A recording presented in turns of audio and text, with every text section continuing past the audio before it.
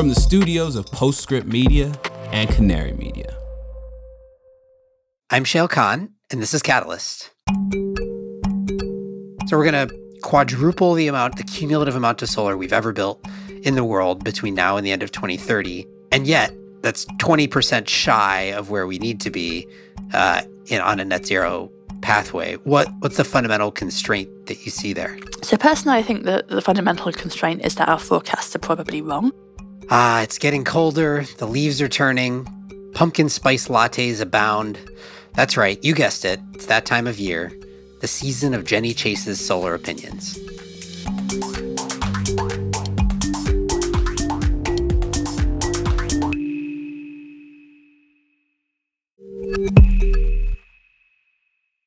I'm Shayle Kann. I'm a partner at the venture capital firm Energy Impact Partners. Welcome. At this point, I have no idea how many of you already know this about me, but early in my quote-unquote climate tech career, I was basically all about solar. Prior to EIP, I spent the better part of a decade leading GTM Research, which was a market analysis firm with a team of analysts who were tracking and forecasting the energy transition. And at our core, the sort of where we started and made a name for ourselves was in looking really deeply at what was happening with solar power. This was starting in the late 2000s when solar module prices, modules, mind you, not systems, were in the $5 a watt range. And today, of course, you could build entire systems for maybe 10% of that. These days, of course, my remit is broader than just solar and even broader than just energy. But I try to keep a close eye on the solar market because I continue to fundamentally believe that solar is going to be the bedrock of decarbonization. Put another way, if you ask me what single technology will do the most to mitigate climate change, short of some potential geoengineering or nuclear fusion future, my answer is solar. But in what to me seems like a kind of a weird turn of events, I think solar actually gets talked about less today in climate tech circles than it did a decade ago, precisely because it's a somewhat more mature market. But mature does not equal boring or easy for that matter. And just because I'm confident that solar will be a long-term winner does not mean it will be a smooth ride. Anyway, back to waxing about my own solar history. Back when solar was my game, apart from my own rockstar team at GTM, the person whose views I respected most was Jenny Chase, who led the solar practice at Bloomberg New Energy Finance. And unlike me, Jenny has stuck with it. So I'll posit that there is no single person with a deeper understanding of global solar past and present than Jenny, full stop. Which is why I get so excited when once a year, Jenny publishes her annual list of solar opinions, as she calls it, some popular, some less so. She did this year's version last month, so I brought her on so that I could cherry pick the opinions that I thought were most interesting, and we could take a ride together through Solar World. Here's Jenny. Jenny, welcome to Catalyst. Thank you, Shayle. It's nice to be here. I am very excited to talk about solar opinions. Okay, so here's what we're going to do. You listed out, I don't know how many, 50 or so opinions about solar and about surrounding technologies, to be fair. I've cherry-picked some of my favorites, or at least the ones that I think are most interesting to talk about. And so we're going to run through a bunch of them and discuss. In some cases, one by one. In some cases, I've bundled a few together that are related to each other. So let's dig in. I'm going to start with a combo of two opinions. All right, so the first is opinion number 3. I'm going to state the number for anyone who wants to follow on Twitter as they listen to this. Okay, opinion number 3, solar is the cheapest source of bulk electricity in many countries and one of the quickest to deploy, which in the 2022 global energy crisis has been invaluable. That I think is fairly straightforward. The second part of it, though, the limits to PV build this year have been supply, installation labor, grid access, and permitting. And then I want to combine that with your opinion number 6, which relates, I think, in particular to the supply question, which is prices for freight, polysilicon, steel, and aluminum went up in the last 2 years. Freight is back down, but polysilicon is still above $37 a kilogram, which is up from a low of $6.3 per kilogram in the summer of 2020. We, this being you, expect it to drop back to nearly $15 a kilogram early in 2023 on increased supply. Okay, so stepping back from this, maybe talk a little bit about what have been the bottlenecks that PV has faced this year. I think from the outside, you often think of solar as, at this point, this sort of like growth juggernaut, but it hasn't been exactly an easy ride in 2022, despite all the tailwinds. It's not been an easy ride, but we are forecasting officially 251 gigawatts of build this year, up from 182 last year. So that's pretty strong growth, and I wouldn't be surprised if it comes out at higher than 251 gigawatts. A lot of markets are building because they're seeing their version of the energy crisis. And for example, in Germany, residential solar installers are booked out till well into next year because they do not have the teams to send to put modules on the roof. And that might make us think that, wait, the issue is entirely downstream, but the prices suggest that actually that's not true and that all the manufacturing in the market is in fact going somewhere. We think that there's enough polysilicon made this year to make over 300 gigawatts of modules.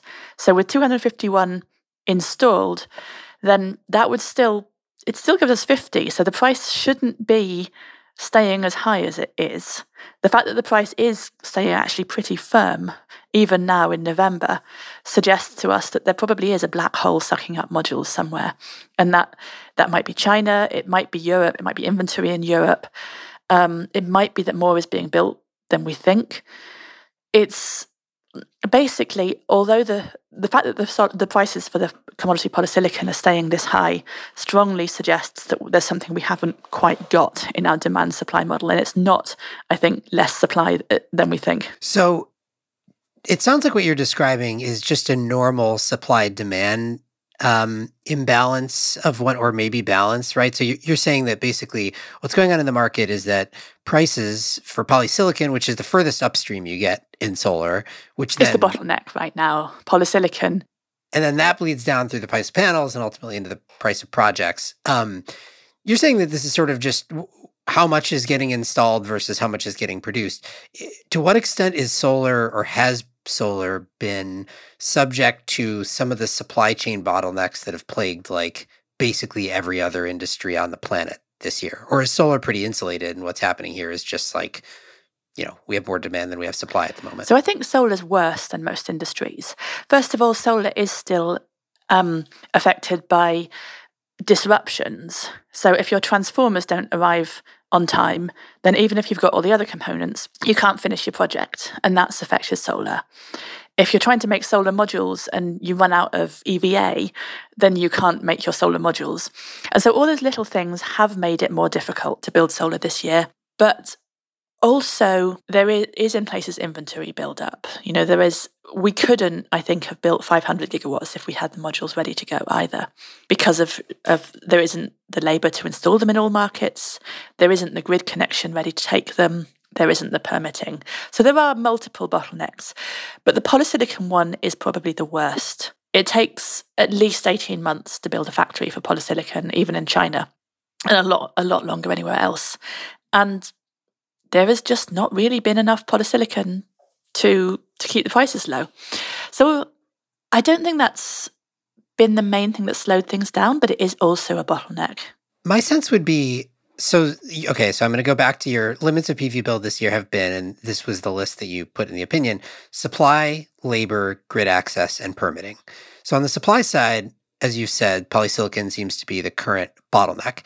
Correct me if I'm wrong, but that one seems like a classic solution to high prices is high prices. We've seen this play out before. There have been periods of tight polysilicon supply in solar, though it takes 18 months in China and longer in other countries to build up new polysilicon supply.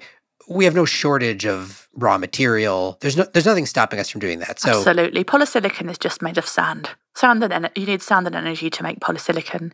And there is nearly a terawatt of new polysilicon manufacturing capacity intended to come online in the next 2 years. So we think that the polysilicon shortage, we strongly think will end maybe in the next 3 months, although I've been saying that for a while. So every Wednesday, my team are betting on what will happen to the polysilicon spot price and going, is this the week it goes down? Is this the week it goes down?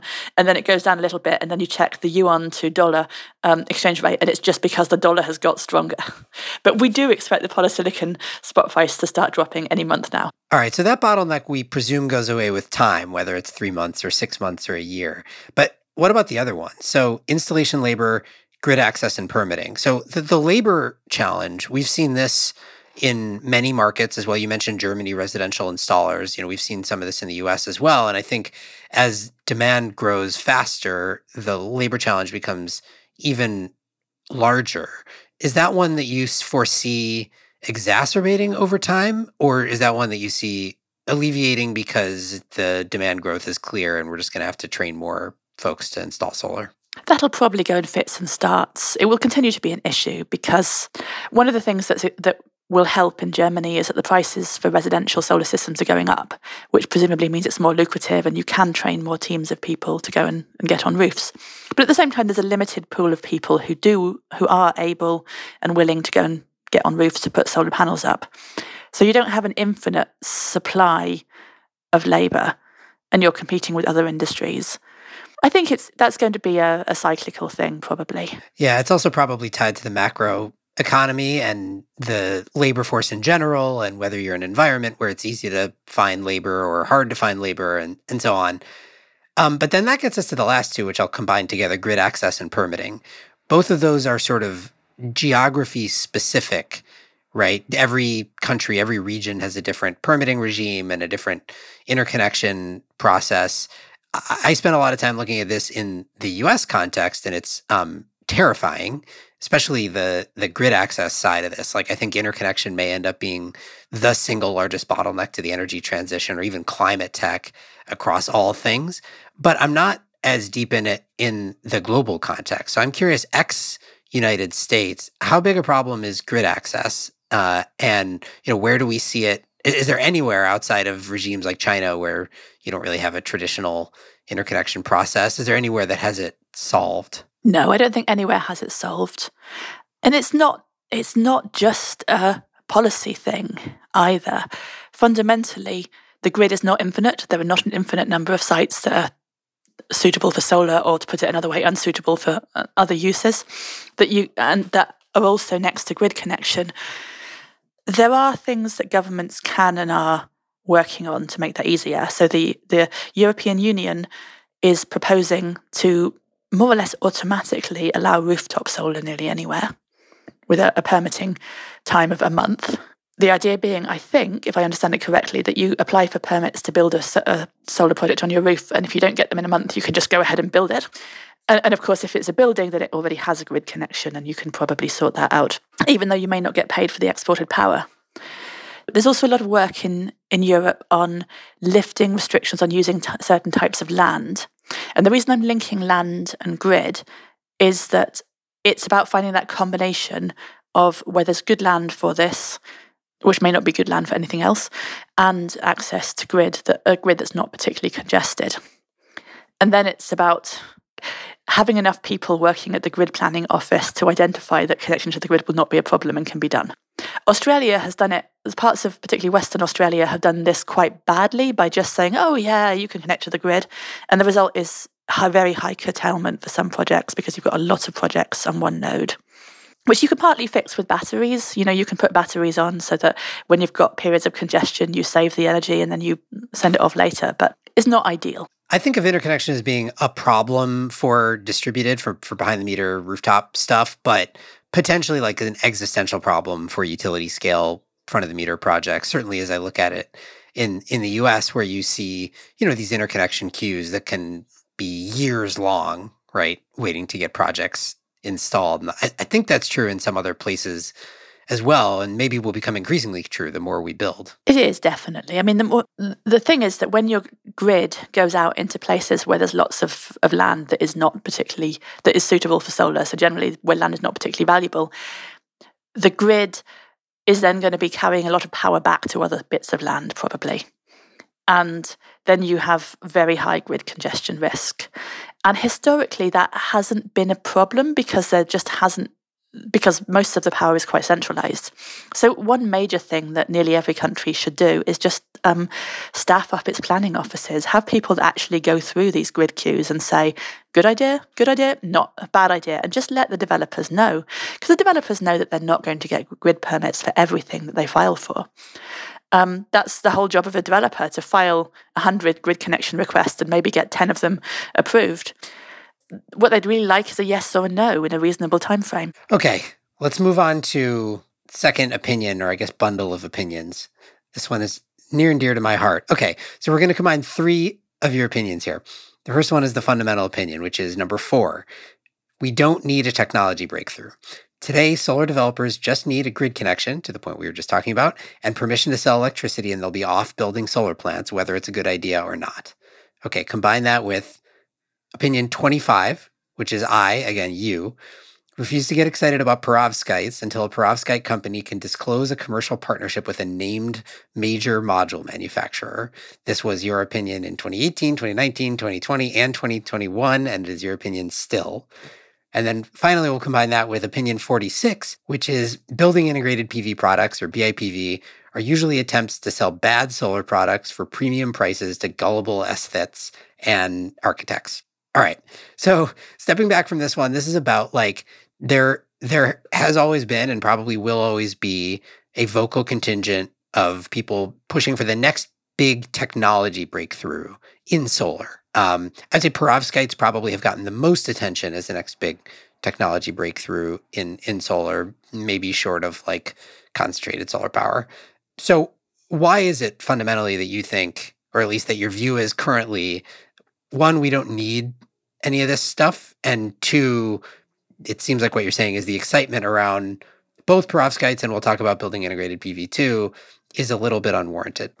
So firstly, the reason why I would like this kind of hype over new technologies to die is that I occasionally encounter the opinion that we shouldn't build solar until it's better. It doesn't need to be any better, it's fine. It does the job that it's meant to do, and it does it pretty cheaply these days. And perovskites is one example where, like, I hope that we have a perovskite breakthrough and that we get even better modules than today's module. But perovskites are a lab tech. They're a family of lead compounds which have, in the lab, progressed relatively quickly from very, very low efficiencies to only moderately low efficiencies. And the lifetimes are still pretty terrible. That you still don't have a perovskite lab product that would really last 10 years in the field. And bear in mind that silicon solar modules are under warranty for 25 years, and a lot of developers are talking about 40-year lifetimes being assumed these days. And I think perovskites get the attention because they could give you a breakthrough in cost and efficiency. They could increase your efficiency by several percentage points at a very low cost because they're not very expensive, used in tandem junction with crystalline silicon. But what you have to do is look at the companies that are making crystalline silicon modules, who are probably quite good at doing so and know what they're doing, and say, and they could probably make a lot of money by adding a perovskite layer to their output and selling a slightly more efficient product, more watts per meter squared. Great for them. Why are they not doing? Probably because it doesn't work very well. And these are literally the people whose job it is to make that decision, and they're saying it doesn't work very well. Meyer Burger is not. Meyer Burger, a Swiss company that's pretty much the expert in heterojunction solar cells and manufacturing equipment, which is now going into cells and modules, not using perovskites. I don't think that that's going anywhere in the next 5 years, and I don't think we should be waiting for it. I wish the company's doing it luck, but we shouldn't be waiting. As for building integrated, when was the last time that somebody told you about building integrated and talked about the energy production?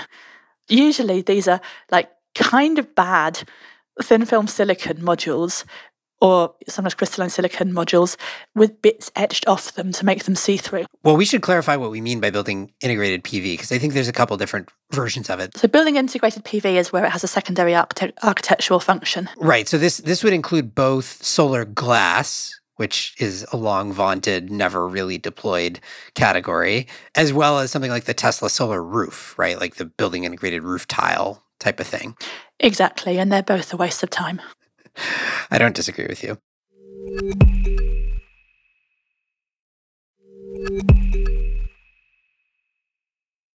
Okay. So 1, solar is great, but there are supply chain bottlenecks, installation labor bottlenecks, grid access and permitting bottlenecks. 2, we don't need a technology breakthrough, though you wish those who are seeking one the best. Let's move on to the next opinion, which is number 8. High input prices for solar plants, which we talked about, have been largely irrelevant this year because electricity prices have risen much more. However, developers that signed fixed-price power purchase agreements before 2021 have suffered badly. I think the second part of that is what's interesting to me. So the first part is fairly self-explanatory, which is solar prices have risen, but electricity prices have risen even more. And so the comparative economics for solar have continued to be good. But describe what's happening to developers who signed PPAs before 2021. They're in big trouble. There was a period where the prices that developers would offer solar for was just going down every time an auction was held. And there was fierce competition to get these prices. And if you worked as a developer, you had to play the game, because if you applied for all these auctions and never won, then you wouldn't have a job. Whereas if you applied for these auctions and won and just didn't manage to build the project in 2 years' time because component prices didn't fall as much, financing costs went up, various factors might act against you, then you'd probably still have a job because you did win the contract after all, and you could always go and work for a different company. And it would sound a lot better than I just didn't win any auctions ever. I always bid too low.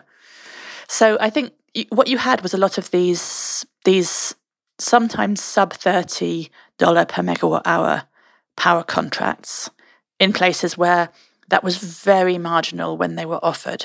Like if that was possible to build at all when they were offered, and not gambling on further falls in the price of equipment and finance, then it certainly wasn't possible this year. So in South Africa, in some other geographies as well, you do have projects that have just been stuck in not proceeding hell because the economics no longer work for the contracts they're locked into.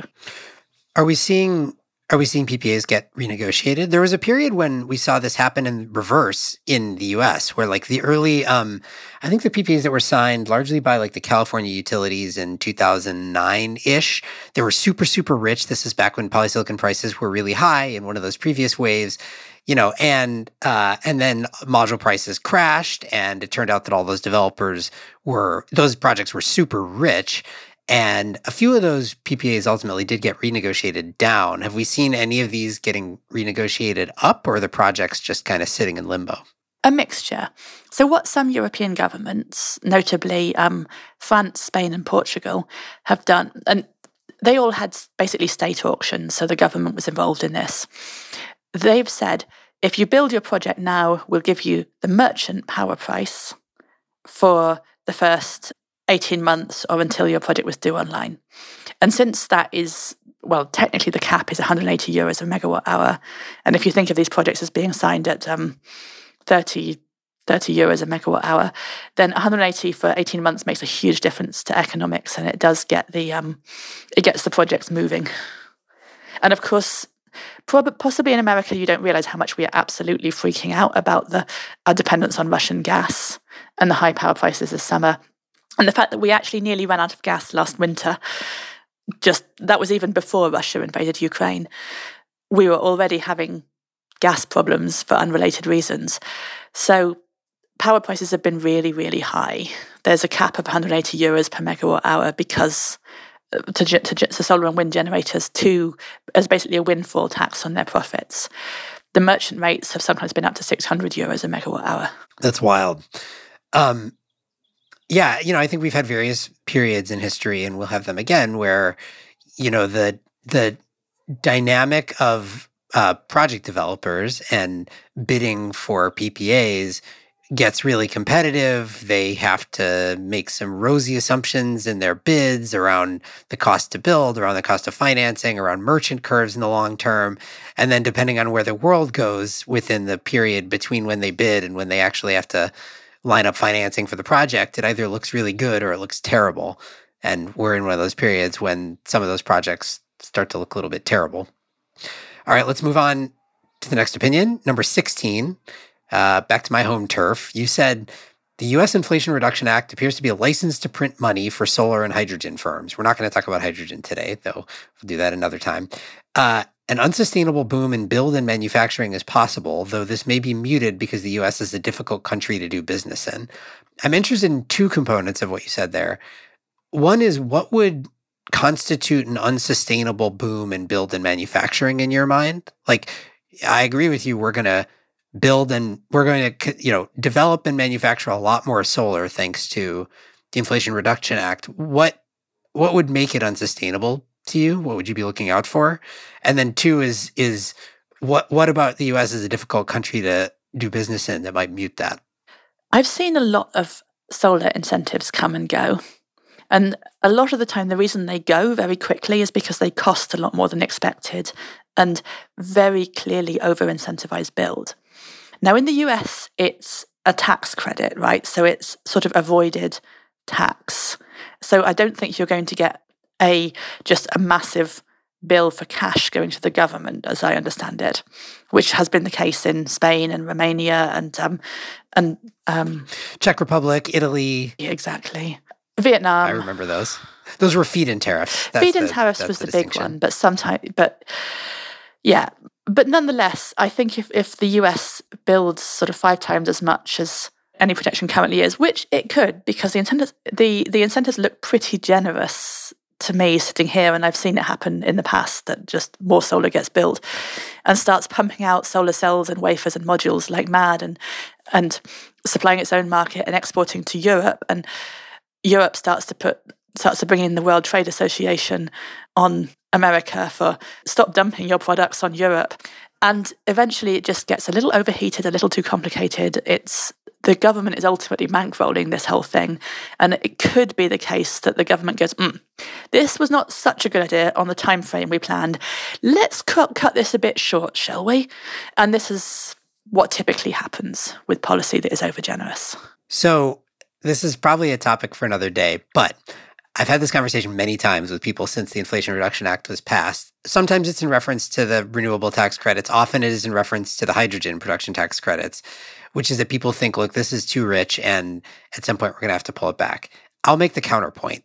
Here's why I do not think that is going to happen. It's a few reasons. One is, in the US, we have a great track record of basically never pulling back on existing tax credits once they exist. We sometimes don't extend them, but it'd be very difficult to point to a situation in which there has been a tax credit in place scheduled to expire at some point in the future that we have caused legislatively to expire early. It requires Congress to decide proactively to remove an existing tax credit. Occasionally it happens, but it's very rare because once we've given something away, it's tough to pull back. And usually there is a strong constituency that emerges in favor of keeping the thing, which brings me to my second point, which is, the scale of the avoided taxes, as you said, as opposed to the outlay, even in a fairly positive scenario. I mean, it could be some really big numbers, particularly for solar and wind. I think much bigger than it could be for hydrogen, just given how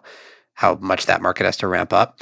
They could be big numbers, but let's keep in mind that in the US, we deliver much bigger tax-related subsidies to things like ethanol and oil and gas, and those have sustained a very long time as well. Again, with an industry and a constituency that is very strongly in support. So I'm not like a professional legislative prognosticator, but I think the assumption that just because these are rich subsidies and they could result in a big boom in manufacturing and in deployment suggests that we're gonna have to pull back on them at some point.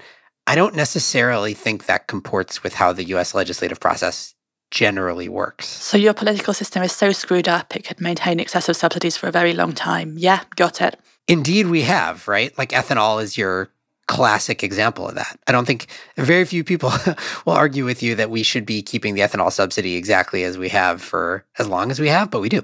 Okay, so this maybe brings the second bit, which is that the US is hard to do business in.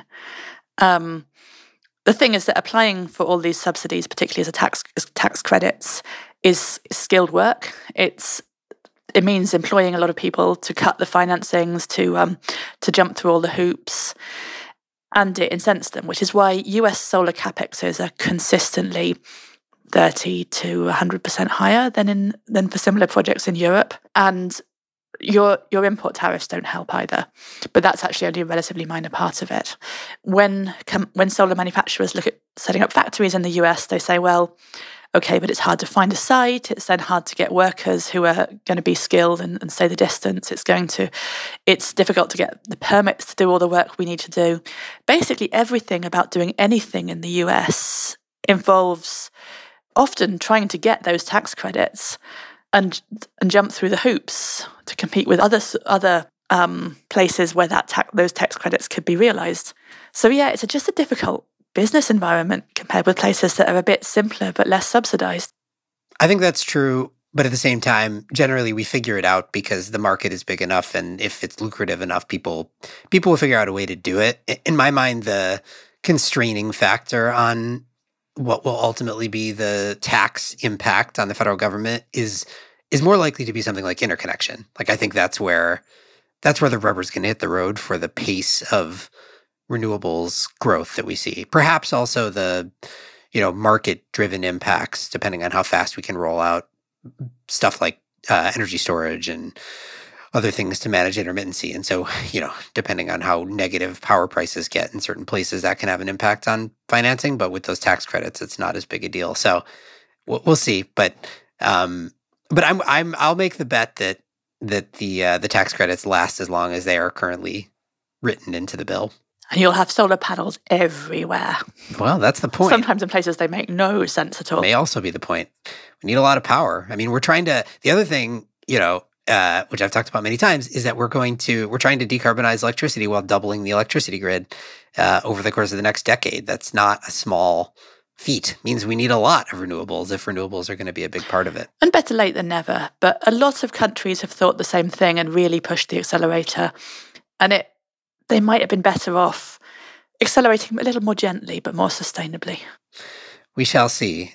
Okay, let's move on to the next one, which is actually this is a good segue into the next one. So opinion 29, batteries for residential solar systems are becoming standard offers in Europe and in the US. Frankly, some of the sales proposals are of indifferent veracity, and the current software isn't up to economically optimizing when batteries charge and discharge. So describe what you mean when you say some of the sales proposals are of indifferent veracity. So I've been reading a bunch of UK proposals for my parents and others, and also a few German ones. And frankly, I think the salespeople are making it up. When salespeople sell solar systems, they have a very strong incentive already to assume that the power prices will increase and then tell the consumers, oh, it will pay back in X years, or it will make you an IRR of 50%. And you look at them and they're actually assuming well above inflation power price rises, which of course right now in Europe is what we've seen. So people are freaking out. People are seeing power prices much higher than they have in the rest of in their lifetime before.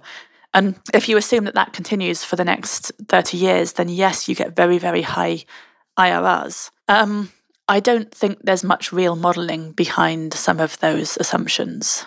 And when you add a battery, there's often the assumption that there are some very simplistic assumptions being made about how often the battery will charge from the solar and discharge, about what self-consumption rate you will acquire based on that. And I know they're not even collecting that much data about the system, so they don't really have the means to do that. They're making the most crude and, of course, being salespeople, the most generous to them assumptions.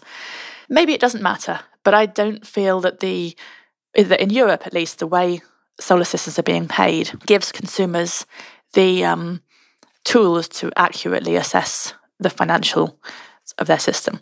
That said, maybe it doesn't matter. If you bought a system 2 years ago, you're laughing because the prices have risen so much more than you expected. Right.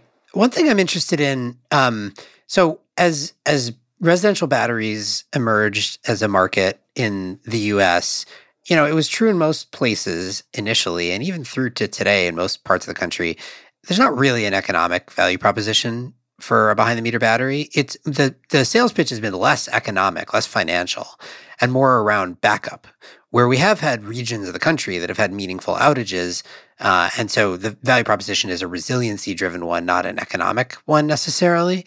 Is that true in Europe as well, or is it primarily an economic one? And because of that, what you're describing, the sort of like assumptions that go into the financial modeling component of it, matter more.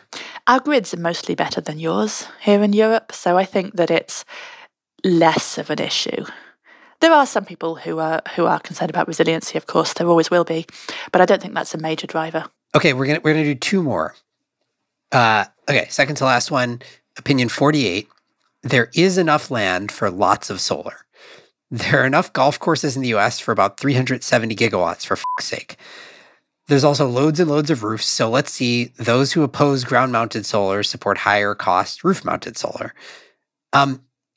First of all, I just like your golf course comment. I agree with you 100%. There's actually I don't know if you ever listen to Malcolm Gladwell's podcast, but he has a whole episode just on the ridiculous amount of land that we dedicate to golf courses in the United States and the value of that land and how insane it is that it is so underutilized. So I agree with you there. But let me ask you this generally. It sounds like what you're saying is that you don't think land is going to be a fundamental constraint to solar development. Is that generally true everywhere? And to what extent does that differ by location? You could imagine saying, yeah, we have plenty of land in the US, but Europe is actually much more land constrained. So ground-mounted solar in Singapore and Hong Kong is probably not going to be a big part of their energy use, because those are basically city-states. And it's somewhat constrained in Japan as well. Europe, it's really a mixture, because we have plenty of land in Europe that, first of all, used to be used for industry and isn't anymore, or is used for agriculture, but not particularly productively. It's technically zoned as agriculture, but it's not actually that good. It generates a little bit of very subsidized wool and mutton. So I don't think, when you actually look at the percentages of the land that you'd have to use, you tend to get a very high proportion of your electricity from solar. You don't actually have to use very much of it in the end. Now, I totally see why it makes more sense to use roofs and car parks and land that is not competing with food, even potential food production or rewilding or biodiversity. But I think ultimately this is a bit of a storm in the teacup. And if you want to find the land to build plenty of solar, the important thing to do is to make sure that you're putting it on the right land that is not being used for other very valuable purposes. Okay, last opinion, which gets to the heart of the matter, which is your PV forecast of how much solar are we going to build. Okay, so opinion 20. This being your PV mid forecast, which is the highest you could get the regional analysts to agree to while allocating most capacity to actual countries, not just a buffer, is only 4.2 terawatts cumulative by 2030, which is rather below the 5.3 terawatts that BNEF models we need to be on to get to a net zero by 2050 high renewables path. So what you're saying is we're going to get to 4.2 terawatts of solar by 2030, which is, that's a lot. Where are we at today? We just went over a terawatt. So we're going to quadruple the cumulative amount of solar we've ever built in the world between now and the end of 2030. And yet that's 20% shy of where we need to be on a net zero pathway. What's the fundamental constraint that you see there? So personally, I think that the fundamental constraint is that our forecasts are probably wrong, and we're probably not being bold enough about just like making up solar, because you can't see you don't have good visibility on 2030 for solar. You know that there are huge theoretical pipelines, but there are all kinds of difficulties with realizing them. And once you start talking to the developers of solar projects, they will give you tens of reasons why their job is really hard and it's very difficult to build solar projects at all. At the same time, we've seen drastic growth in the past. And also when I go and talk to my colleague my colleague Caroline Chua in Singapore, who's an expert in Indonesia, then she doesn't see much happening in solar in Indonesia at the moment. Power prices are very low. The national utility is generally quite happy with burning cheap coal. And she points out that why should this change by 2030? So I can't bully her into putting lots of solar into Indonesia, which has a massive population, and because she's actually the expert on it and I'm not. I strongly suspect that there will be more solar in Indonesia than we've forecast. Solar will get cheaper than coal there. It will find places to ease in. The government will probably even change its policy. But when I go through the quarterly process of talking to all my analysts around the world, they cannot imagine the sort of transformative change that has happened in, say, Hawaii or California or even Germany, where you've got solar going from nothing to 10% to 20% of electricity, and we could easily go higher. And that's even before you start thinking about, are we going to build solar to make hydrogen? And I suspect that by 2030 we are, just because we've got no idea how else to manage the problems of intermittency and how to decarbonise steel and fertiliser. So some of it is literally just that we can't see where this demand is coming from. But the history of solar shows that there's always more solar than you think there will be. That is definitely the history of solar, as I understand it as well. And a good way to end here. Jenny, this was a lot of fun. Thank you so much for doing it. We'll do it again next year when you publish your new set of opinions. Thanks, Shail. Have a great day. Jenny Chase is the head of solar analysis at Bloomberg New Energy Finance. How'd we do on this one? There are lots of solar opinions out there, I know. Do you work at a perovskite company or a BIPV company and think that Jenny is wrong about being down on your industry? Let us know there too.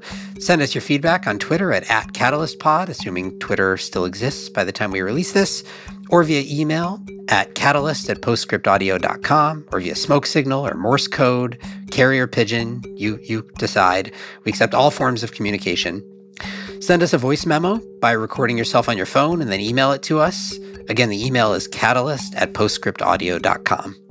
And if you like the show today, go over to Spotify or Apple Podcasts and leave us a rating and review. This show is a co-production of Postscript Media and Canary Media. You can head over to canarymedia.com for links to today's topics and the full list of Jenny's solar opinions.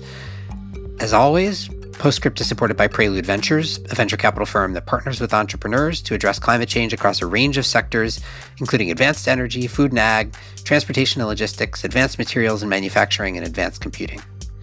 This episode was produced by Daniel Waldorf, mixing by Greg Vilfrank and Sean Marquand, theme song by Sean Marquand. Our managing producer is Cecily Meza Martinez. I'm Shail Khan, and this is Catalyst.